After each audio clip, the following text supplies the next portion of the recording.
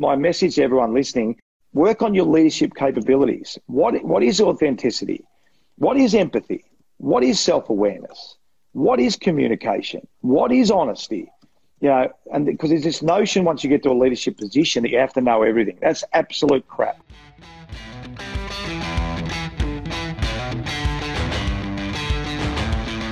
Welcome to the Prepare Like a Pro podcast. Every week I host live chats via our YouTube channel with leaders in the AFL and high performance industries.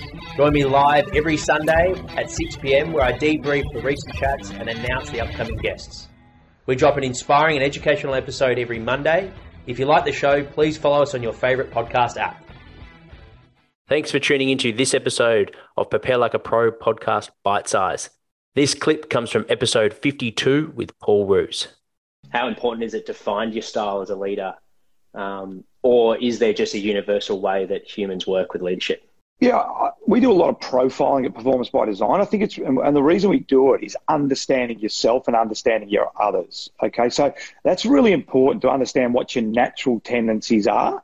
Yeah, because my leadership style is naturally, even if David Parkin and I coached in exactly the same era, he's a different person to me, and he sees the world differently to I do. So it's really important.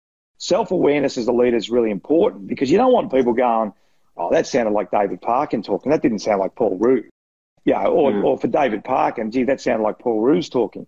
But I also think you've got to be clear that there's some certain things that you need to be good at to be a good leader. Empathy, authenticity, honesty, communication. So there's some non-negotiables as far as I'm concerned. Leadership is something you can work on, and 100%. It's just having the awareness, whether it be like you said with Performance by Design, you have like a questionnaire, it sounds like, and you profile them and say, these are your strengths as a leader, this is some areas you need to work on. And is it just a matter of actioning those areas you need to work on and then sharpening your strengths, like practicing? I think one of the biggest problems, Jack, is we promote people because of technical expertise. Now, there's nothing wrong with that, but we actually don't work on their leadership capability. My message to everyone listening, work on your leadership capabilities. What is authenticity? What is empathy? What is self-awareness? What is communication? What is honesty? And because there's this notion once you get to a leadership position that you have to know everything. That's absolute crap. I've met they were some of the best leaders and they've all got weaknesses. But what they're really good at is asking questions and saying, I don't know.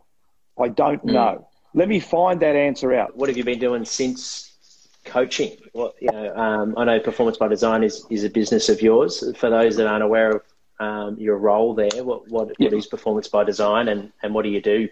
Yeah, so there's 4 directors. We got together about 3 or 4 years ago, and we've got a number of staff as well. And really, we work on that more from a corporate point of view. What are your values? What are your behaviours? I notice a lot of companies have got the values on the wall, but they don't really live them and breathe them. So we bring behaviours to life. I guess that's the best way to say it. We sort of identify what's not taking them to where they want to go to, and how they want to get there. So we really bring our behaviours to life. We work a lot. We do a lot on profiling. We do a lot on connection, relationships. So we really work with exec teams. We work with sporting clubs, but most of our work's in the corporate space. With culture and, like you said, what do we reward and then what do we want to change in culture? When you see an action that isn't part of that culture, do you act on that straight away, or is that something that's done more in a formal, if you have a weekly catch-up with that person, is that when you then would talk to them about that action and how you want to see that differently? How do you go about the communication side? It's a good question, because probably the hardest thing that corporates find is having those honest conversations. Whereas being involved in footy, and you would have seen it, Jack, is I don't talk about difficult conversations. I just talk about conversations because I've been in the footy environment for 40 years. So we have formal and informal conversations at football clubs. But let's be really clear, it's a learned skill. So what we try and do at Performance by Design is create a really safe environment.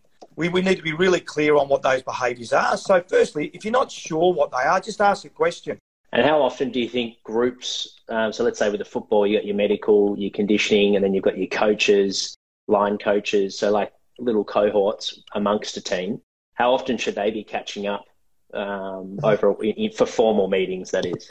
Yeah, I mean, it's different environments. Obviously, footy clubs are really highly accountable, high meeting, habits, cadence is really similar every single week. So it's really important that whatever your meetings are, they've got to have a purpose. And probably one of the biggest differences I see in the football world, the corporate world, often we have meetings for the meeting's sake. And it probably does happen at footy too, Jack, doesn't it? Sometimes it's meetings for the meeting's sake. So rather than answering that question directly, I'd probably say make sure you have a purpose for your meeting. Make sure you have an agenda in your meetings. And at the start of meetings, what we like to do at Performance by Design, just have some quick shout-outs. Do a gratitude, do a shout-out where you're saying, look, does anyone want to reward some behaviour this week?